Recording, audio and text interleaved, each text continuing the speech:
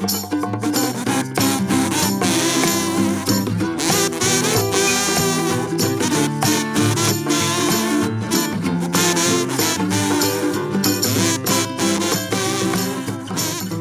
and welcome to the Life Toyetic with Ben and Molly. I am Ben. And I'm excited because it's another episode of the barbecue. Yep, this is our second entry in the ongoing Barbie movie experience. We've hit episode 10. Episode 5 doesn't feel like it was that long ago. Oh, I thought you were going to say episode 5 doesn't feel like it was real. Episode 5 doesn't... Feels like it happened to another person episode in another 5, lifetime. It does feel like it was a fever dream. Yeah.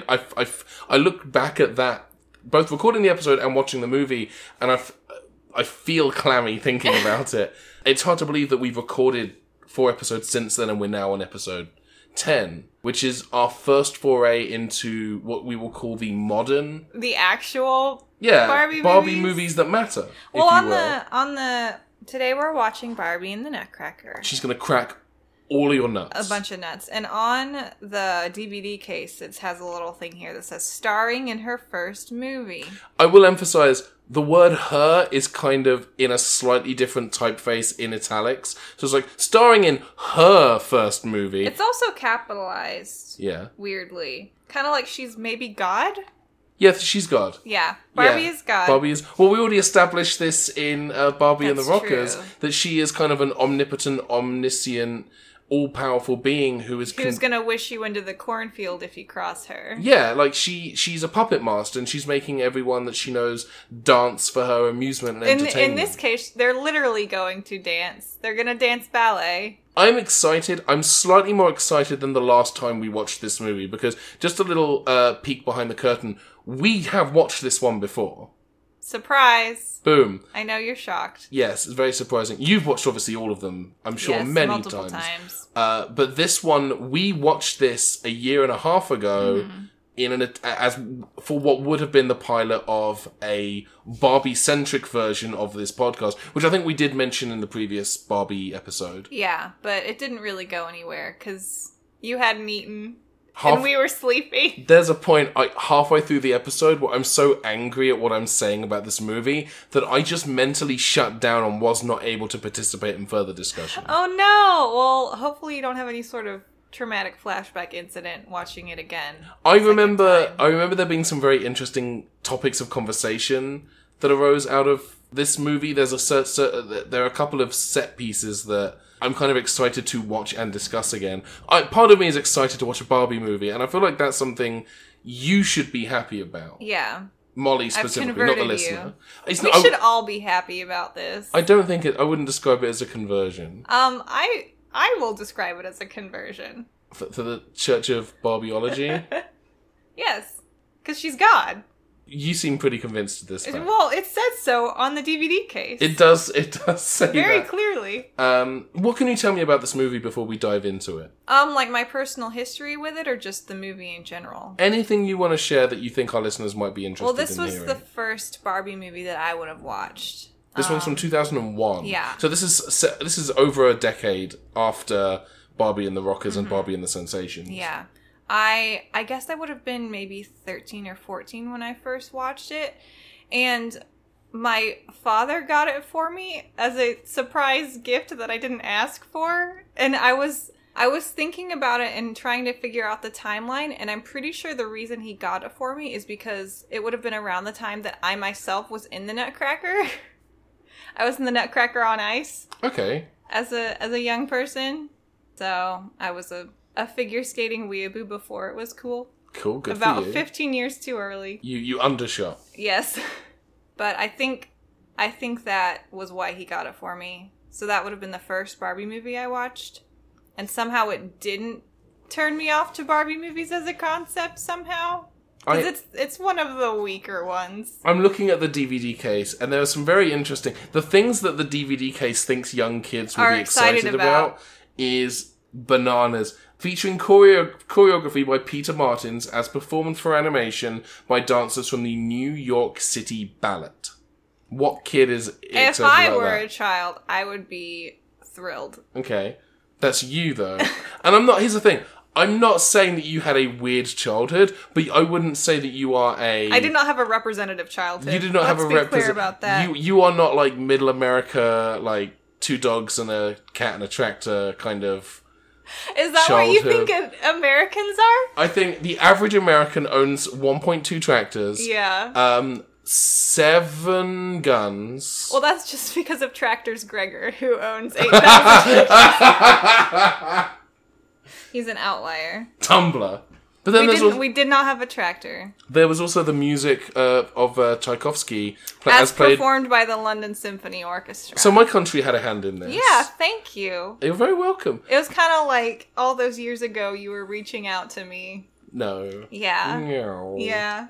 I don't know if this was recorded specifically by the London Symphony Orchestra or whether they just licensed the recordings. I assume that that's the latter. I can't imagine that someone would have approached the London Symphony Orchestra and been like, "We have a great project for you, a great collaboration that you're going to be excited about." We think this is really going to push you into the mainstream. No one's heard of the London Symphony Orchestra before, but everyone's heard of Barbie. Everyone's heard of Barbie. So we're thinking just the music. It's not going to be like Conductor Barbie because no one gives a fuck about conductors, but this was their pitch. This is what they were saying. But also, I'm kind of, and I already knew this. Mainframe Entertainment did the animation on this. Now, if you're not familiar with Mainframe, they are responsible for the TV series Reboot and Transformers Beast Wars, which are both great shows. I don't have. I went back and I've never seen Transformers Beast Wars. I remember going back and don't pull that. You've never seen Beast Wars? I've never seen Beast Wars. You've never seen Beast Wars? I've never seen Beast Wars. Do you want to say it one more time, all of 3? You've never seen Beast Wars? I've never seen Beast Wars. I was convinced that you had seen it, because I feel like we have had conversations about it. I've seen it. Let me rephrase. I haven't watched it. I have seen what it looks like, and I am aware of it, but I've never watched an episode. I own it. Okay. So we can watch it. We might at some point have to. It's one of the few shows that I remember watching as a young child. And loving as a young child that I can watch today, and it's just as good. Like, it holds up. Oh, that's good. I think it won a bunch of awards. It's a very good show. But we're not here to watch Beast Wars, No, I'm sure we will eventually get to Beast Wars in some capacity. We do have a long list of Transformers movies to watch, and I think one of them is coming up very soon, in fact. It's one of the next 5. But Reboot is not a show that has aged very well. I loved it as a kid. My dad loved it because my dad was a huge animation buff. So we would always watch Reboot when it was on CITV. But I went back to it a couple of years ago to rewatch it, and it has not aged very well. Not just the animation. The animation is very rough, but even if you look past the animation, the writing was just bad. Like, lots of really cool concepts, but the writing and execution of those concepts was not great. Don't at me, internet. I feel like it just would obviously be a lot more dated. Yeah. The CG looks not great. But then again, I went back and rewatched the first Toy Story recently, and that is starting to show its age a little bit. Shrek also very much shows its age in a lot of places, particularly when they're in... Is it Dulac? Dulac, yes. It's a perfect place. Like, a lot of the buildings in Dulac look very... Render a square, drag it, put a texture on it. Yeah. There are a couple of shots in Shrek... We're not watching Shrek, but there are a couple of shots in Shrek where I watch it and I think, is that... like when they're in the castle, when they're going to rescue Fiona, there are a couple of shots in the castle of parts of the castle structure where I look at that and I think, that's beautiful. But the rest of the movie does look like they bought a job lot of pre-rendered objects and just dropped them into the movie. When did Shrek come out? That was like 2000? It was 2000, 2001. It was around there. It was around the same time as Barbie in the Nutcracker. Yes, but also Monsters Inc. Oh, okay. Yeah, it was kind of like Shrek and Monsters Inc. are the films that, for me at least, kind of started the arms race between DreamWorks and Pixar to see who could make the better looking movie. Because Shrek at the time looked great, and then Monsters Inc. came out and that looked better, and then just a back and forth forever until one of us is dead. We're gonna watch Barbie now. We are going to go and watch Barbie and the Nutcracker. Is there anything else you need to tell me about this before we jump into it? I think you're going to love it. Okay. I do have some positive memories from the last time we watched it, so maybe it'll be fun. I remember that there's some very progressive depictions of relationships. How progressive? Remember there's a gay couple? Oh, yeah. We're going to get into that. I'm looking forward to watching this again. with new, fresh eyes. A year and a half after the last time you watched it, I'm a different person now. Have you watched it in the intervening? I haven't watched it since. I've been saving myself. Okay, for this movie. For this special episode. Very cool. So we're going to go off and watch Barbie and the Nutcracker. We will be back with you after these very old commercial messages. From her first movie, Barbie and the Nutcracker, it's Sugar Plum Princess Barbie. Lovely golden crown, hair tumbling down, and a sparkling gown. She's Sugar Plum Princess Barbie. And with fairy friends, magic dancing begins. Now rescue the Nutcracker. It's the prince. Together they dance in the land of sweets. Sugar Plum Princess Barbie. Sugar Plum Princess Barbie doll twirls on her dance stand. World of Nutcracker dolls and horse with carriage, each sold separately. All right, we have watched Barbie in the Nutcracker. I noticed that Barbie and the Nutcracker are two separate characters. So the promise of the title was not fulfilled because it's a very G-rated movie. It's a bad joke. We'll gloss over it. You've seen this... Now, this is the second time I've seen this movie, and I remembered very little of it from the first time around. Molly, why don't you take point on walking us through the narrative? No. You've seen it more times than I have. This is your job. It is usually my job, but I physically... Okay, I have a confession to make. I was falling asleep during that movie. I didn't... there were several points where I realised my eyes had been closed. I don't think I fell asleep. You probably didn't miss a whole lot. I came perilously close to lapsing into unconsciousness. The thing about the Nutcracker as a story that makes it difficult to adapt is that the Nutcracker is not a story. No. Right? The Nutcracker is a recital piece. Yes. The plot of the Nutcracker is literally Claire falls asleep. Like me. She has a dream where people dance for her. Like, that's the plot of the Nutcracker. So the reason you put on the Nutcracker is so that everyone in your ballet school, no matter their skill level, will have their own little piece of music, their own little... They'll have something to do. Yeah, it's a recital. So they've taken a glorified dance recital and tried to retrofit a plot onto it. And it's... Not always great. It's not always great. Sometimes it's great. Can we talk about the animation? I know that you're just dying to talk about. It's the only area I can speak with any authority, feigned air of knowledge and authority. Yes. So describing this as a 3D animated movie is perhaps giving it more merit than it's worth, because it's I would say 90% of the human motion in this movie is motion capture. It's mocap. The only characters I think who aren't mocap, no problem. Yes, exactly. The only characters who I think aren't mocapped are the Mouse King and the Bat. And I want to say that the Nutcracker himself is not mocapped because his movements are very stiff. They're very clumpy. Yes. I feel like the Nutcracker was hand animated. He kind of walks like he's wearing moon shoes. Yes. But the best thing about this mocap is whenever there is a dance sequence, one of two things happen. Either their feet will clip clean through the floor, or they will not clip through the floor because the animators have had the foresight to lift them about an inch or two off the ground. So they're just kind of floating. Yeah, so that they don't clip through the ground. They don't even encounter the floor. Yeah, and they frame the shots in such a way as to make it less obvious. But when you're doing things like dancing and your shadow is being cast, or dancing on a reflective surface and they've bothered to render the reflection, that is noticeable. But there was a lot of, there are a couple of shots in Frozen where character models clip through each other. And I've chosen to believe that those shots are intentional homage to this movie. Because this movie. This movie specifically. Because it happens a lot in this movie where a person will put their hand on another person's shoulder and it will go a little bit too far, a little bit too deep. Or they'll walk and their tiptoes will clip through the floor. Maybe everyone in this movie is dead and they're a ghost. Probably. That seems like the most believable. Well, it is happening in kind of a dream state. Yeah.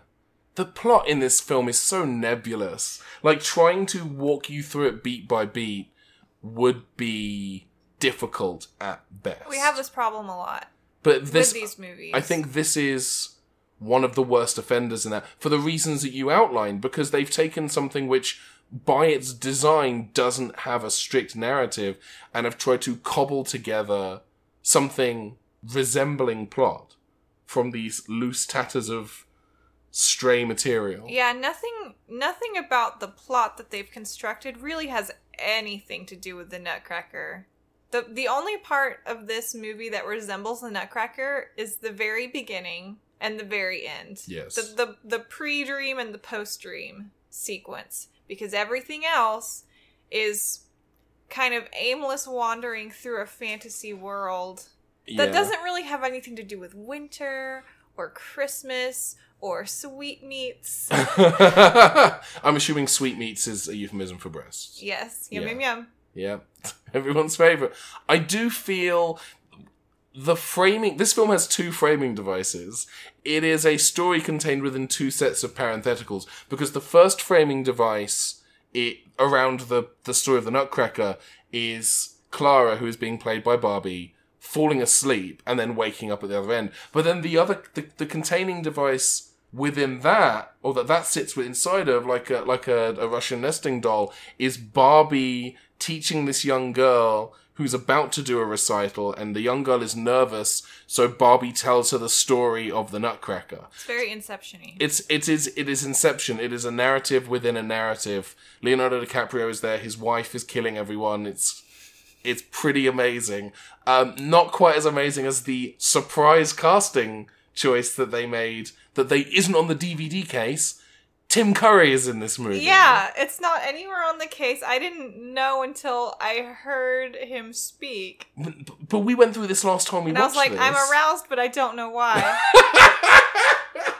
We went through this last time we watched it, though. Like, is that Tim Curry's voice? I remember it from last time. I didn't remember it. You've seen this movie more times than I have, but this film apparently leaves so little of an impression that even Tim Curry cannot penetrate the fog of dense nothing that this film leaves in a person's grey cells.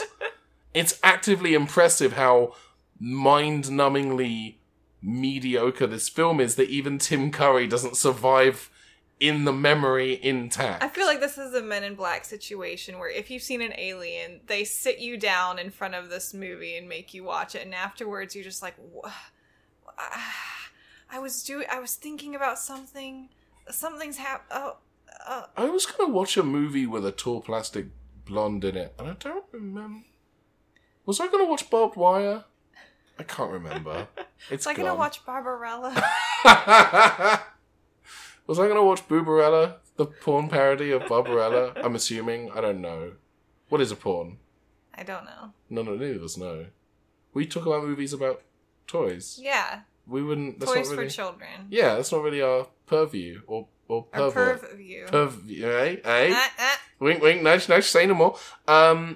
My notes are so dissonant. I'm looking at the notes of the movie that we just watched, and I have no idea what any of this... I will comment some more on the computer rendering, because there were several points where the textures are so... It's like... You can see the pixels.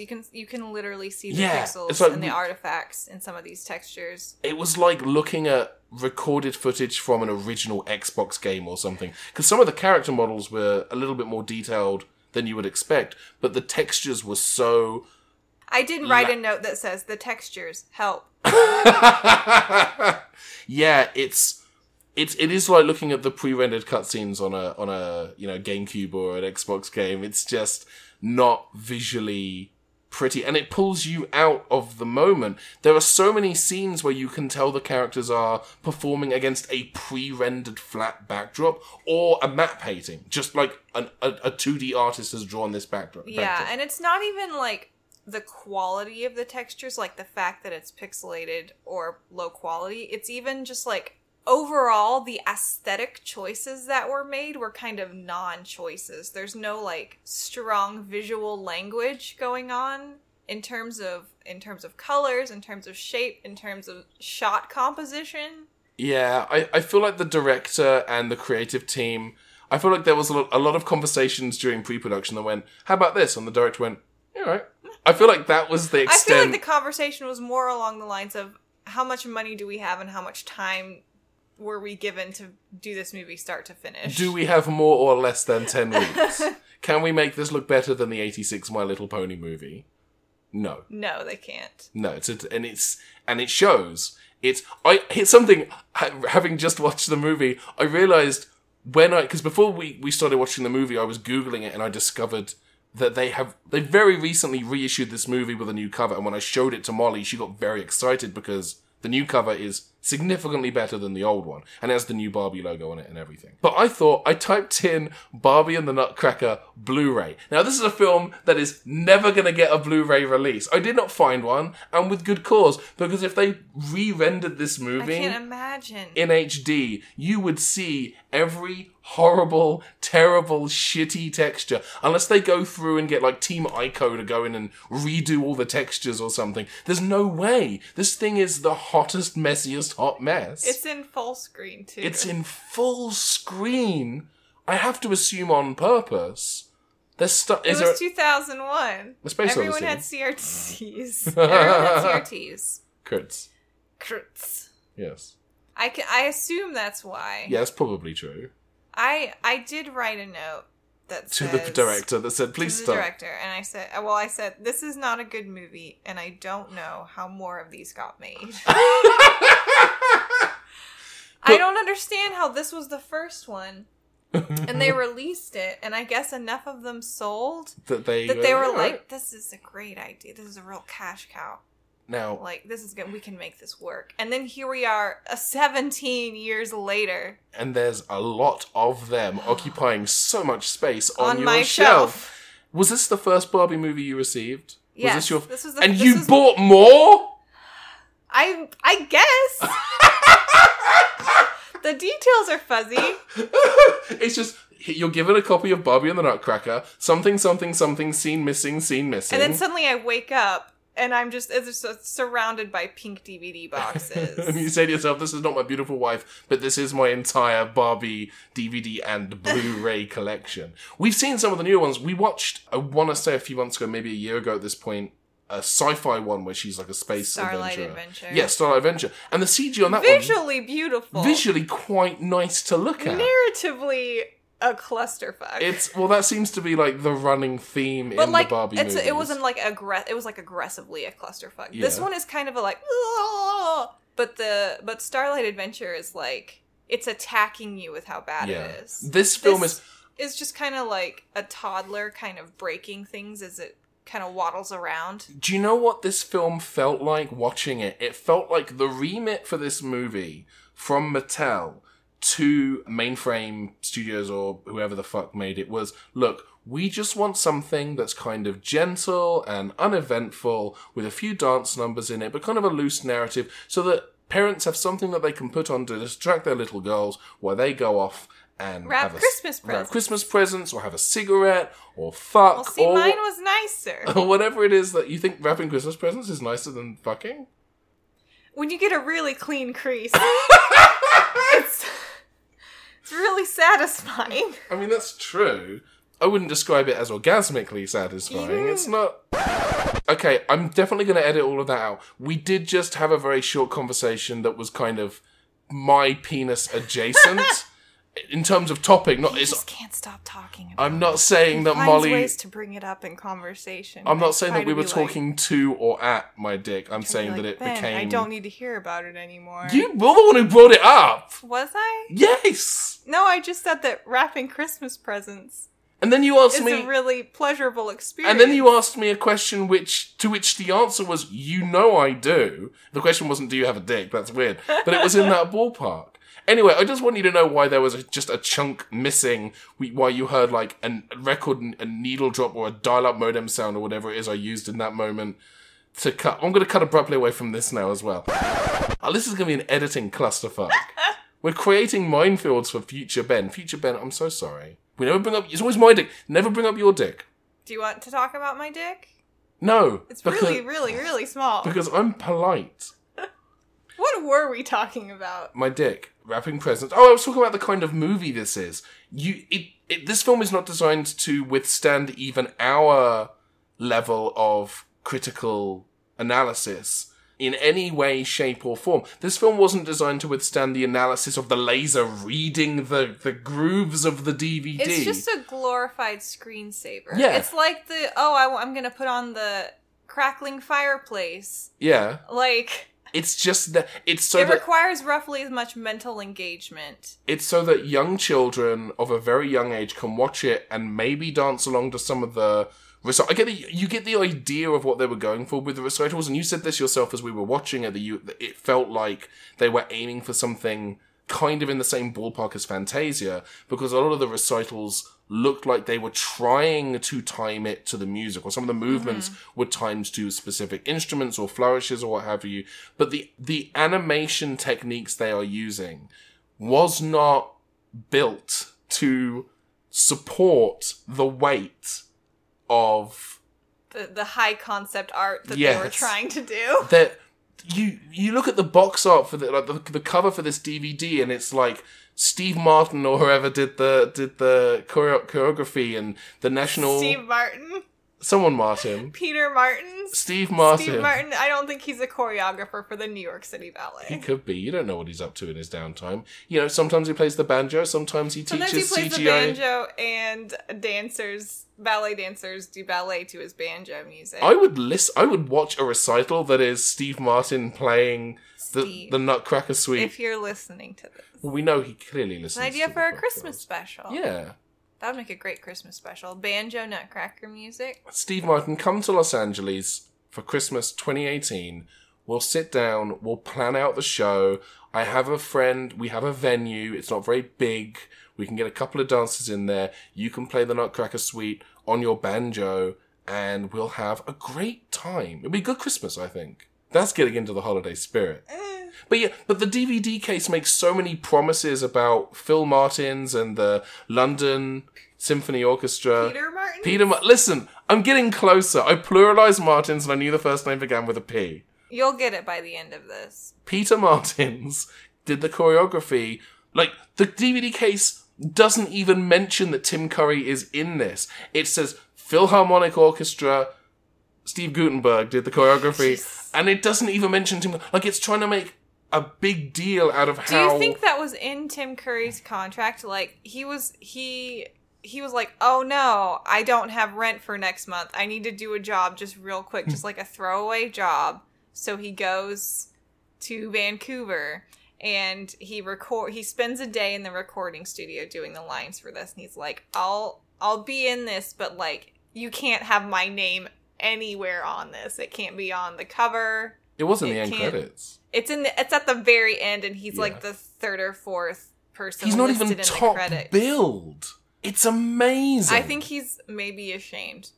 Ironically, he did it, and he was like, "This was a mistake, and I don't want people to know about this." The irony, of course, is that he made all that money, but he spent it on his plane tickets to and from Vancouver. So it really, like, he came out at, I wouldn't say a loss, but he didn't really break even on this job, which is kind of a shame. But I do think that the case that I'm trying to make is that the cover of the DVD makes such a big deal out of all of these fancy, hoity-toity involved organizations and persons, but the end result is so milquetoast bland, why bother?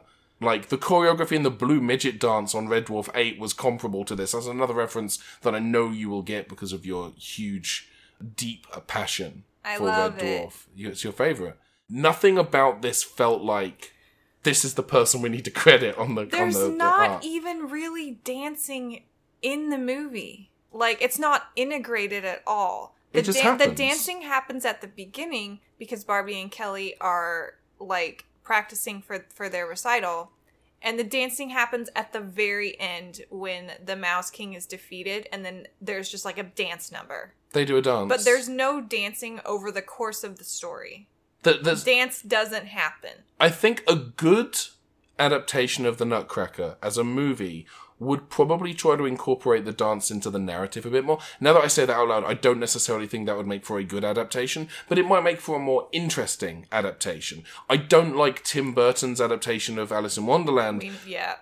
I'm very passionate about that, about how much I dislike that movie, but at the very least, some credit can be given for making an attempt to incorporate the quote-unquote lore of Alice's Adventures in Wonderland into a cohesive narrative. The source material is identifiable. Yes. Whereas here, it's just... There. background dressing to something unrelated. Yeah. Like, the entirety of the Nutcracker is dancing. Yeah. So you take out the dancing, and suddenly you have, like, the Nutcracker's lifeless body. Yeah. It's like they propped up the lifeless body and just, like, moved the arms around. And did a little ventriloquist act. It's Weekend at Barbie's, is what it is. Oh, God. And it's Weekend at Barbie's. Weekend at Barbie. You know they made a second Weekend at Bernie's movie? No. It exists. And the only reason I know it exists is because when I got Home Alone 2 Lost in New York on VHS as a kid, there was a trailer at the front for Weekend at Bernie's 2. Now, if you're buying Home Alone 2 for a kid, and you're buying Home Alone 2 for a kid, no adult thinks, I need that in my VHS collection in 1990, whenever it was. Do you think a kid's going to think, you know what, I want to watch this movie about people making a corpse pretend it's not a corpse? I loved the first one so much. Yeah. I have to see the second one. My first exposure to the entire Weekend at Bernie's franchise was the trailer for the second one. I had no idea there was a first one. Is it the same Bernie? I don't know. I'll never know because I've seen neither movie. And I'm never going to see those movies. Are you Googling it now? No. When you say no... Yes. Okay. Just wanted to check. Do you want me to actually look up if it's the same corpse? You don't have to. I don't know if I just don't know if I want that in my search history. No, we should probably. That's fine then. Go on incognito. I don't want to get like corpse targeted ads on my on my Google. Sticking body parts back on, like. Yeah. I searched for corpse leg once and I get ads for U-glue all the time. The Nutcracker removes his body parts a lot. He likes to take his arms off. Well, he says, I'm going to take his face. He's a little... Oh, God. No.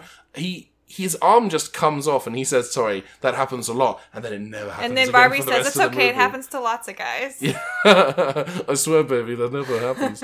It doesn't happen again for the rest of the movie, though, despite the fact he warns us that it will.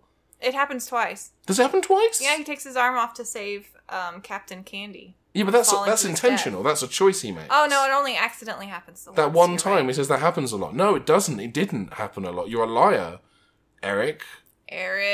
I will never trust Prince Eric's ever again. That is his name. A lot of Prince He's Eric's. Prince Eric. There are other, like, Little Mermaid, right? Is Prince Eric? Yeah. Yeah. Anyone else? Any other Prince Erics that we need to be aware of? Statistically, yes. I can't think of any offhand. Okay. It's like there's Prince Derek. Derek? From The Swan Princess. There's also Prince Derek from The Good Place if he were to become royalty. He's just Derek. I want to cut that joke. Yeah. I'm trying. I'm running on very low fumes. Do you need a sip of your Carl's Jr.? Oh no, it's empty. This is trash now. Oh no. It's this film. Halfway through this movie, I thought to myself, I wish I brought a Red Bull with me. Oh. This is a. It does have kind of a soporific. This is exactly what happened last time when we watched it. Yeah, because it was hard to keep the energy up because this movie will put you to sleep, and maybe that's what it was designed for. Is like, you're a parent, it's Christmas, and your children are out of school, and you're losing your mind. Why not sit them in front of the TV and put on something that's gonna knock them the fuck out, or at least knock you the fuck out? So you can have 78 minutes to yourself, 78 minutes of me time. To wrap presents, or do whatever it is an adult wants to do. A couple of times in that 70-minute period. I could probably bash it out once or twice. You could wrap a lot of presents. In 78 minutes. Yes. When we recorded that first episode, the reason we didn't go forward with the barbecue as a podcast is because of I thought that episode was bad. I feel bad. Because we struggled. And I wondered whether... I think I naively thought that this time would be better because we had practice and we had gotten all the suck out. We've done 9 episodes prior to this. I thought it's gonna be... Right, we've eaten, we've had food, I've had a soda, I had some fruit juice, I'm ready to go. I had toast, and then I also had toast, and then I had fruit. Followed by toast. No, I just had the 2 toasts. Okay, I was going for a joke. There was followed by toast. Do you like toast, Molly? Yeah. It's my good luck food. Everybody knows Badger loves mashed potato. We watched this movie and my entire physical form drifted off into the stratosphere and went on a magical space journey separate from this movie. This film made me astral project to another better place. I twice now have watched this movie and fallen asleep during it. Not in the when we fell because we mentioned before during the Lego movie that I was starting to fall asleep. I didn't fall asleep, but you were falling asleep because you were so relaxed. Yeah, it was the movie was just like a warm embrace. I think there are 3 ways in which a person can start falling asleep during a movie. The first way is you're watching a movie, you've maybe pushed your body a little bit too far. Maybe you thought I can get through this movie, and you fall asleep during it. That's fine. I think that's pretty common. I think it's not uncommon for a person to think I can stay awake for 2 hours. Oops, I've fallen asleep. Oh well. We've all done that, right? The second type of falling asleep during a movie is when you feel so comfortable and so at ease and you're enjoying yourself so much that you start to fall asleep. That's the second type. The third type is where the film is so egregious, not so bad that you are actively repulsed by what, like, it's not the Emoji Movie. I didn't fall asleep during the Emoji Movie. It was just a nightmare scenario. Because it was, like, aggressively going after you. It assaults you with its mediocrity, with its badness. This is just kind of, it's a microwave of... There's no footholds. Yeah. Your brain can't engage. It's a smooth surface of dull. A smooth, not pink, but like a grey pink. Of mauve. Yes, it's a mauve of... nothing. There's nothing for you to engage with, but it's so egregiously dull that your body tries to escape. And the only way that your body and your mind have to escape is to lose consciousness. Is to slip off into the astral plane and go on a cosmic journey. And that is what my body tried to do several times. I have very vivid memories of opening my eyes because they had been closed. I have no memory of closing my eyes. But I do remember hearing dialogue as I opened my... I don't know if I actually fell asleep.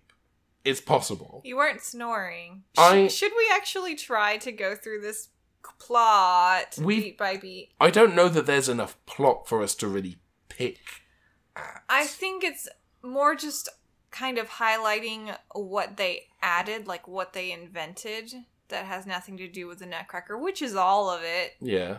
They invented a movie. They invented a movie that involves Tim Curry the mouse. That still blows my mind. He turns a prince into a Nutcracker. And then he turns Barbie into pint-sized Barbie. And then... Barbie and the Nutcracker become attracted to each other over a period of 70-some minutes. And they just go through different locations. I will stress, my favourite part in this movie is... And I want you to remember that a lot of the models are very low quality, a lot of the textures are very low quality, and they actually use that to their advantage at one point in the movie in a way that I found genuinely impressive and endearing. The whole point of the movie, they're trying to travel to the Sugar Plum Fairy's castle. Well, she's a princess in this movie. Sugar Plum Princess's castle. Yeah. They reach the castle. The first time I saw this movie, I do remember saying, that castle looks shit. It looks like a flat painted texture.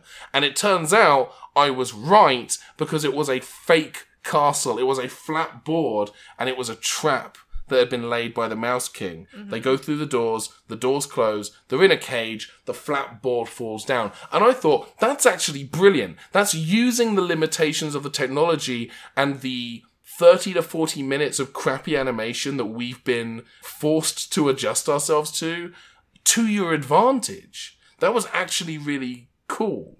That's the one thing in this movie that second viewing... Do you think they did that intentionally? I want to believe that they did. I want to believe that at some point during the movie they said, we're using a lot of flat textures to represent geometrical shapes in the distance. Why don't we just lean all the way in? Yeah, and they leaned in. They leaned in so hard they knocked it over and revealed a cage. And I genuinely... Listen, I love that. That's the smartest thing this movie could have done. I think maybe you're ascribing a level of self-awareness that perhaps isn't present. My promise to myself for 2018 was that I would... try to be less cynical. Okay. And try to assume or try to hope for good intentions. We're giving them the benefit of the doubt. Yeah, the benefit of the doubt. Those are the words. That's a great phrase. Did you just come up with that? Yes. That's great. I'm gonna use that. If you're okay with that, I'm gonna use that more in conversation. If you don't have any objections to me, I don't want to co-opt it. I would if you could just pay me 50 cents every time you say it. Okay. I'd really appreciate it. I don't anticipate it will come up. I have a Ko-fi account. Okay. If you want to... I'll is Venmo okay? Or... Yeah, Venmo's fine too. What's that purple one that Chase keep trying to push on people? Nobody knows. I don't know. I feel like it's like one syllable. Zalv. Yes. Zalv. Talk to your doctor about... The point being... There's a point? That we're hoping that the animators puts a little bit of love and care into this. I want to believe that... Maybe it just doesn't come across because the animation was terrible for the time. Like, that's just the limitations they were working in. Like, they could only do so much. Here's the thing.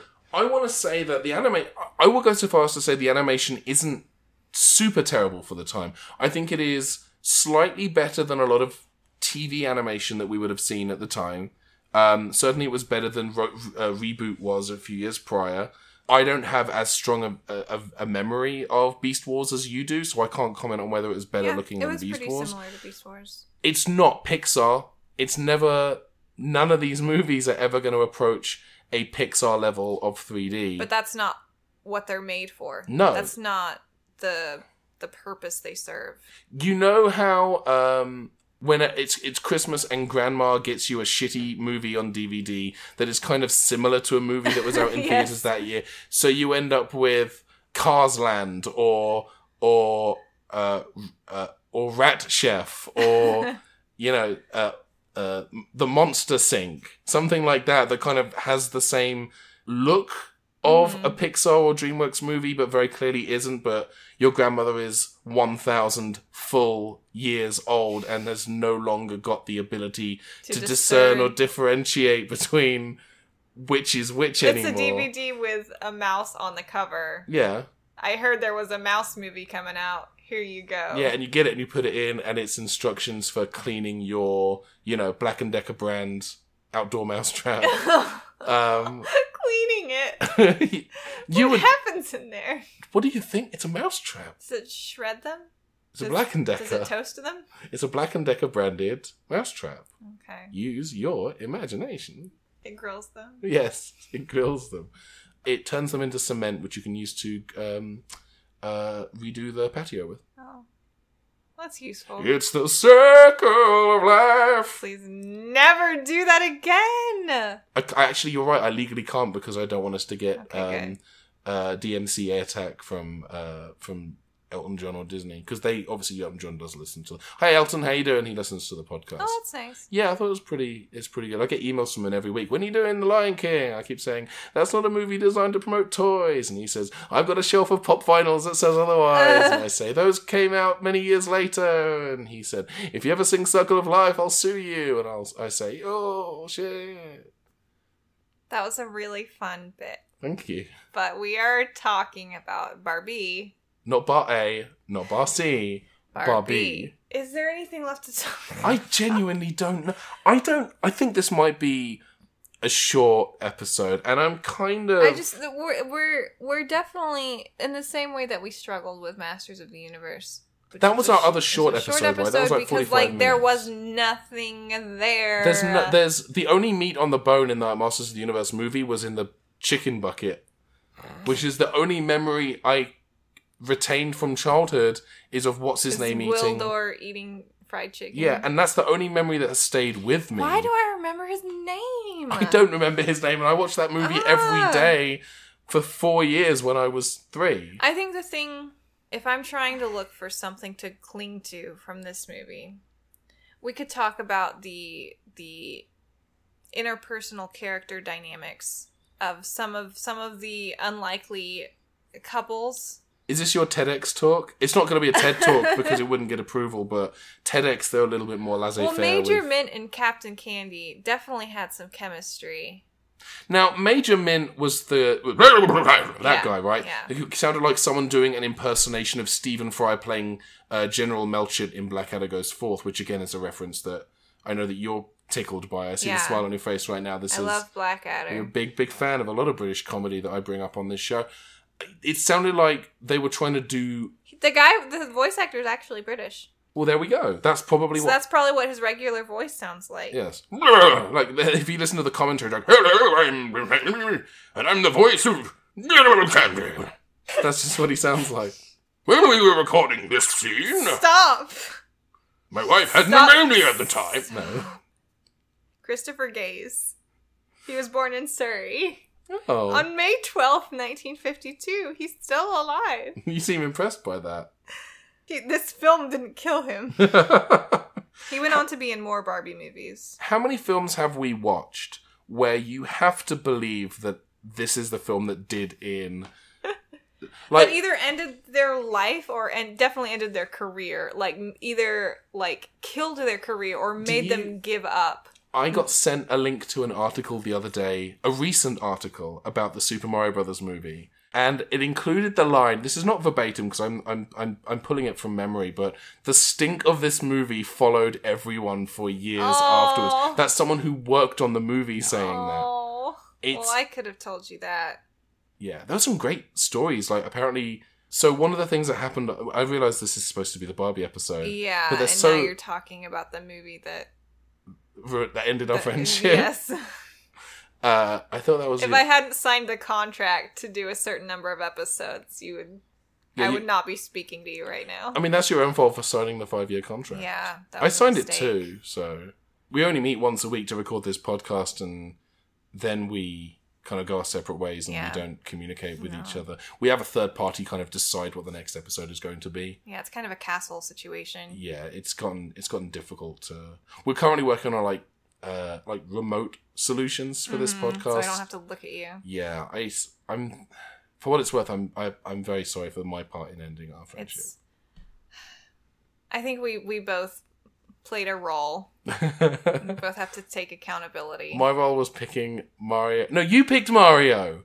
Mario was. I didn't. I picked Mario. Mario was my choice. Yeah, Mario was my choice. Emoji Movie was my choice. Yeah. But it was your decision to do a podcast, so really this is on you. Okay. There's so little to talk about with Barbie and the Nutcracker that we've digressed massively, hopelessly and hilariously. And I hope it's hilarious. Because I just feel like tired.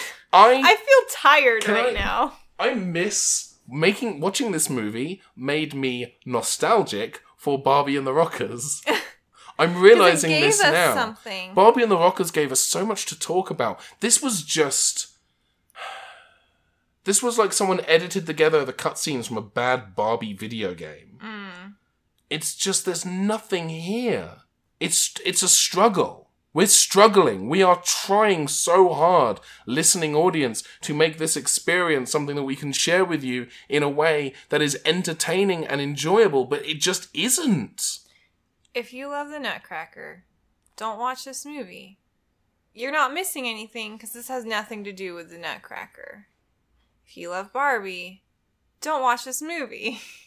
You're not missing anything. You're not missing anything. It really has nothing to do with Barbie. If you like the word "and," don't watch this movie. Barbie's not actually the central character. She's just playing Clara. You're not missing anything. Don't watch this movie. If you like the New York City Ballet, don't watch this movie. You're not missing anything. If you like the London Philharmonic Orchestra, just download the Nutcracker Suite from Spotify or something. Come on. You don't need this. Like, the Daft Punk movie Interstellar 5555 that is kind of a video accompaniment to the album Discovery. You can listen to Discovery on its own, but I like watching that movie because the visuals that they've animated accompany the music. They contribute in some way. It all coalesces into one enjoyable experience. This is just some shit. Someone got like a 30-day free trial of Maya and they made this. That's what this feels like. If you're a fan of choreographer Peter Martin's... Steve Martin, don't watch this movie, Steve. Steve, don't do it. Steve, we're going to have to cancel our plans for the Christmas period.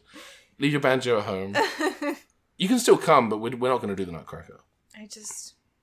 I have a lot of warm memories associated with the Nutcracker. I have a lot of anxiety associated with the Nutcracker. Something they don't tell you about being in the Nutcracker when you're in the Nutcracker as a child is that for the rest of your life, anytime you hear any music from the Nutcracker, you're going to have a tiny little anxiety attack inside. It's pretty great. Yeah. So I heard the Jester music come on and I was like, ah! Yeah, you had a very visceral reaction in that moment to the piece of music that played. Like, apart from the fact that the music is in here, none of it has to do with the Nutcracker. So, if... You're not missing anything. This movie can't give you anything.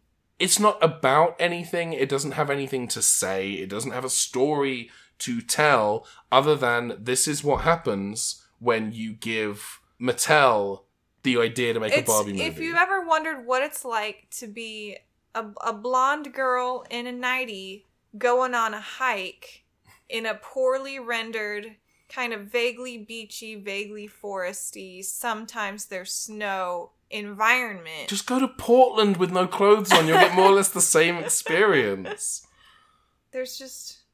It asks nothing of you, but it gives you nothing in return. I would say it takes, because again, I was losing consciousness. I don't think it takes anything because it's not an assault like some of the capital B bad movies we've watched have been. This is not... So I think the argument is that this is not a bad movie, this is not a good movie, it's just a movie. But not in a mediocre way, in the sense that it is on a DVD that you can watch for a set duration of time. There are colors and shapes, and there's movement, and there's sounds. In that sense, it's a film. Do we want to have a go at rating this thing? How... On using the Lego emoji scale. I just want to start singing How Do You Solve a Problem Like Maria? Because this is really a, like, how do you keep a wave upon the sand kind of situation. Trying to hold this movie in my mind to even assess it, to evaluate it, and grade it in any way. That's hurting me. Trying to hold on to it. This movie, it's all we are is tears in rain. Like, that's what this movie is. It's impossible to... As soon as you have finished watching this movie, like a dream upon waking, it starts to evaporate and you can't from remember. your memory. You can't retain it. I know I had a dream. I know I watched this movie, but I could not tell you anything that happened. I have, like, vague impressions. I will be, when the episode that we recorded a few days ago goes out, I will be packing to go to PAX. When this episode goes out, I will already be back from PAX. But I will be prepping to fly to Boston, and I will have a moment of panic because I will think, Molly and I were supposed to record 2 episodes of the podcast last week. I don't think we did. One. Yeah, I know we were supposed to watch a Barbie movie. Because this movie just doesn't... I have to believe it's been precision engineered to be ephemeral. It's just... It doesn't crystallize in any tangible format. The fact that, again, we watched this 15, 16 months ago together, and we'd both forgotten that Tim Curry is in this movie, and we lost it. We lost that memory. Maybe Tim Curry designed... Do you think this movie is cursed? Yes. I think this... There's an enchantment on it that when you watch it, you are actively forgetting it as you watch it. It's like... You know in Alice in Wonderland, the Disney animated one, where there's the little dog critter that, like, sweeps up her footsteps as she goes? Like, it's erasing the memories behind you. It's like the entire cast, crew, and production team who worked on this movie are made up entirely of the silence from Doctor Who. I really hope you at least understand that reference. Yes, from cultural osmosis. Yes. The memory is not retained. I'm holding the case right now. There's a dark aura about this case. It just sucks. It sucks 78 minutes of your life away. Like, this is an enchantment that you put on people when you're like, I want to steal 78 minutes of this person's life. I want them to be 78 minutes closer to death. And have nothing to show for it. It's like a reverse charm person from D&D 5th edition, because it works for an hour, and it makes you miserable. And I hate it. I don't hate it. There are very few things that I hate. But this movie has left a hole in me. I think when you look back and realize what's happened to you, you're filled with disgust that you fell for it, and you, like, allowed this movie into your heart, and it, like, took something from you. It's like it gave you something, but then it took back that same thing it gave you, so you're in the same place you were before you started. You're just really disoriented.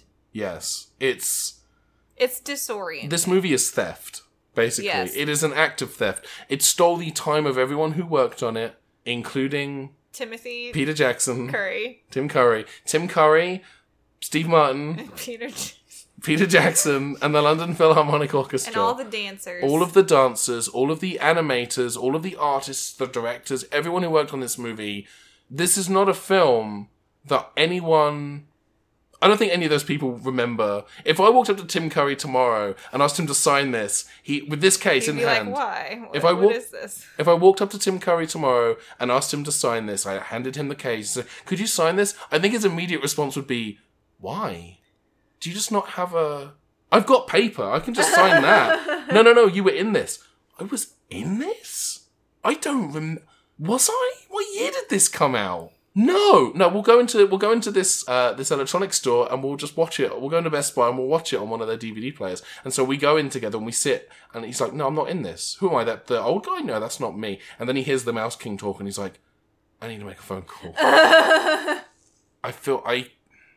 I don't think the Lego emoji scale is applicable here because it implies that this movie exists to serve... No matter, even at my most cynical, I have to believe that the people who made the Emoji Movie wanted to entertain. I have to believe that, because if I don't, I will lose my mind. This movie wasn't designed to entertain. This movie wasn't designed to entertain any human being on this planet. This movie was barely even designed. It just is. This movie, no one made this movie. This movie was found in a chest in the woods. Wrapped in rusty locks. Horrible. It's a cursed artifact. It's the worst. It's really a shame that when we first tried to record an episode, that this was the first thing because we felt so defeated.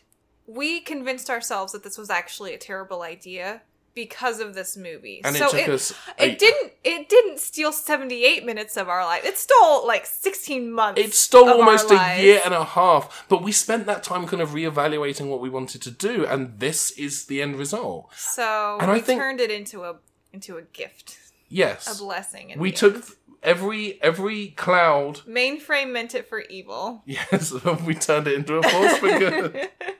Mainframe, what happened? What happened, guys? You gave me Beast Wars, but then you gave me this. But you've kept this. Well, because I want to have the full Barbie collection. Okay. I don't know why I've kept it. I think maybe that's part of the curse, is that you can't get rid of it. Like, it comes back to you talking Tina style. you threw it in a trash can in Santa Monica, and when you drove home, it was sitting waiting at your doorstep. I'm going to give this back to you now. Okay. This is your... Because you don't want to be the last person who's touched it? Just as Super Mario Brothers is my curse to bear, this is yours. It weighs on me heavily. I think we're even. Are we even now? I mean, not in terms of... Because I'm still one movie ahead of you, because I did make you watch the Emoji Movie. Yeah. But in terms of, like... I didn't realize this caused you so much psychic distress. Are you just now realizing retroactively how much distress it's caused you? I'm not confident distress is the word. Distress implies that any of this will stay with me for any duration of time. I will forget we recorded this in a week, and then I'll edit it, and then I'll forget about it again 2 weeks later. This movie is not going to stay with me in a way that I'm sure that the Mario movie and the Emoji Movie have haunted your nightmares. There is the visual. Some movies leave scars. Nothing about this film was visually distinct enough for it to seep into my subconscious and ruin my dream time. But this experience, that experience of existing both in and out of time simultaneously, that will stay with me. I wonder what this is like as a podcast episode. Will people be convinced that there's no episode 10? This is the episode that does not exist. There was never an episode 10. I think that's going to be the running joke from now on, is there was never an episode 10. There was never an episode 10. We just skipped it. Yeah. I think this is what Sam Beckett must have felt like in Quantum Leap just after he'd leapt into a new body, where he's not quite sure what he just did had happened, but he hasn't adjusted to the new reality yet. That's what I think the experience of watching Barbie in the Nutcracker is. Barbie on the Nutcracker. I've already forgotten the title of this movie. Barbie... Preposition. Nutcracker. Tim Curry in the Nutcracker. Yes, Tim Curry. Tim Curry should have done all the voices for this movie. I would have watched that. I will watch Tim Curry or listen to his voice in anything, and I've heard him in a lot of bad stuff. Because he's great. And he deserves better than this. And I hope he's forgotten about this. I'm positive he has. Because we're going to forget about this soon. We're going to be free soon. As soon as we stop recording, we're going to be free of this curse. Well, then let's see if we can bring that process forward a little bit. Next week's episode is also one of your choices. Do you remember what it is? No, what is it? I think you're going to be excited about this. What is it? It's Digimon the movie. Digimon, digital monsters, Digimon are the champions. I never liked Digimon as a kid for two reasons. Number one, I thought, well, Pokemon already exists. Aww. Why would I need another one of it? And secondly, the theme music felt like they phoned it in. As a kid, definitely. Yeah. And those are the two things that put me off. As an adult now, I look back on what Digimon... Because I did watch a little bit of Digimon because my sister was into it, I think. Or at least I had friends who were into it. I look back on Pokemon, especially because we watched the first movie a while back. And I think it's so... The only word I can think of to describe the Pokemon anime is vapid. Like, it's so inconsequential week in, week out. It's just shit that happens to keep kids entertained for 22 minutes and commercials. Digimon had stakes. Yeah. Digimon had a through line. Digimon was telling a story from week to week. And I think that's to be commended. I would rather... I don't remember much about Digimon. I would rather go back and check out Digimon, the animated series, now than go back and rewatch the Pokemon anime. I'm interested to see how the movie plays out. Do you know if the movie ties into the series I have no idea. I hardly remember the series. I remember watching it. I don't remember anything that happened in it. I do remember that I had a Patamon toy, though. Okay. I had a Patamon toy. Is he the orange dinosaur dude? No. Patamon is like a little Twinkie with batwing ears. Okay. He was my favorite because he was a Twinkie with batwing ears, but he turns into Angemon, and he would actually, you would, open up his stomach, and Angemon would come out, but then I had a problem that I didn't know how to put him back, so he was just Patamon with grown man legs sticking out of him. That's what I remember about Digimon. I don't remember any of the other names or the plot other than that. They're children trapped in the digital world? I think it's kind of a Tron situation, I think, where they get kind of pulled into a computer. Yeah. But I remember that. I think just because of the name, people expected it to be like Pokemon or like a ripoff of Pokemon because Pokemon was more popular, but it really isn't anything like Pokemon. Yeah.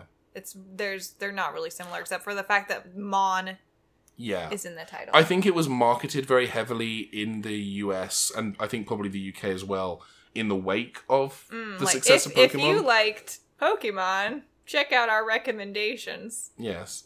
Because you watched Pokemon, you may also enjoy getting socked to the face with a large bag full of doorknobs. Huh. Not my thing, but, whatever you're into. Nice of them to at least make a recommendation. Yeah. Shows that they're engaged. Yeah. Are we done? I hope we're done. I really want to be done. I want to be free from this curse. All right, well then let's begin the wrap-up process. Ladies and gentlemen, and variations thereupon. The Christmas wrapping. The Christmas wrapping process. Thank you so much for listening to The Life Toyetic with Ben and Molly. If you have enjoyed the show, again, do please leave a review for us on iTunes or whatever podcasting platform you happen to listen to us on. That's how we grow, is through you telling your friends and family how great the show is. Yeah, maybe not this episode. Oh, God, no. Oh, heavens, no. This is not the episode to introduce... Okay, interesting exercise, because we're now 10 episodes in. Molly, what is your favourite episode that we've done so far? I haven't listened to it yet, because we just recorded it, but I feel like the Ninja Turtle episode is going to be pretty good. Okay. But I also like the Pokemon one. I think that's one of my favorites. Pokemon is good. I think I enjoy the Mario Brothers episode. I think we got a lot to talk about. I think it depends on... If you like to listen to people suffer and squirm... Yes. That's a great episode. Yeah. And I think Trolls was good as well. I think the Trolls episode really kind of laid a foundation for us. But definitely Pokemon, Mario...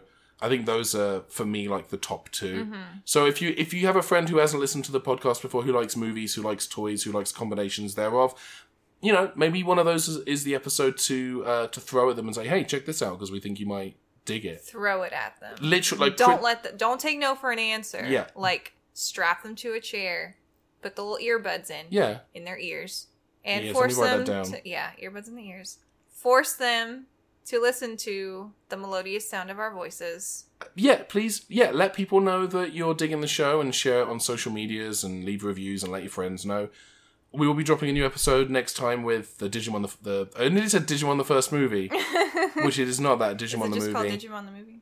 Yeah, it's just called Digimon the Movie. Thank you to Brian Melblom for providing us with our theme tune, the Toyetic Toe Tapper, which is an awesome piece of music. You can find us online. We are on Twitter, Tumblr, Facebook as The Life Toyetic, at The Life Toyetic. You can email us if you want to reach out to us and ask us questions. We might read them on the show. Or we might not. You never know. You can email us at show@thelifetoyetic.com. Molly, where can people find you online? I am at Molly Alice Hoy, wherever you find social medias. So WH Smith and yeah, most good bookshops. I am Ben Padden. I'm at Ben Padden. If you came and saw me at PAX, I'm recording this before I go, but if you did come and see me at PAX, thank you so much. If you didn't, that's fine too. It's okay. I wasn't there either. You weren't there either. Because you don't care enough to fly out to Boston to hear me talk about video game. Actually, PAX is really very much not your scene. No. Is it? No. Okay. So until next time, this has been The Life Toyetic with Ben and Molly. I've been Ben. I've been and still am Molly. And The Life Toyetic comes with everything you see here. My memory of the past hour and a half sold separately.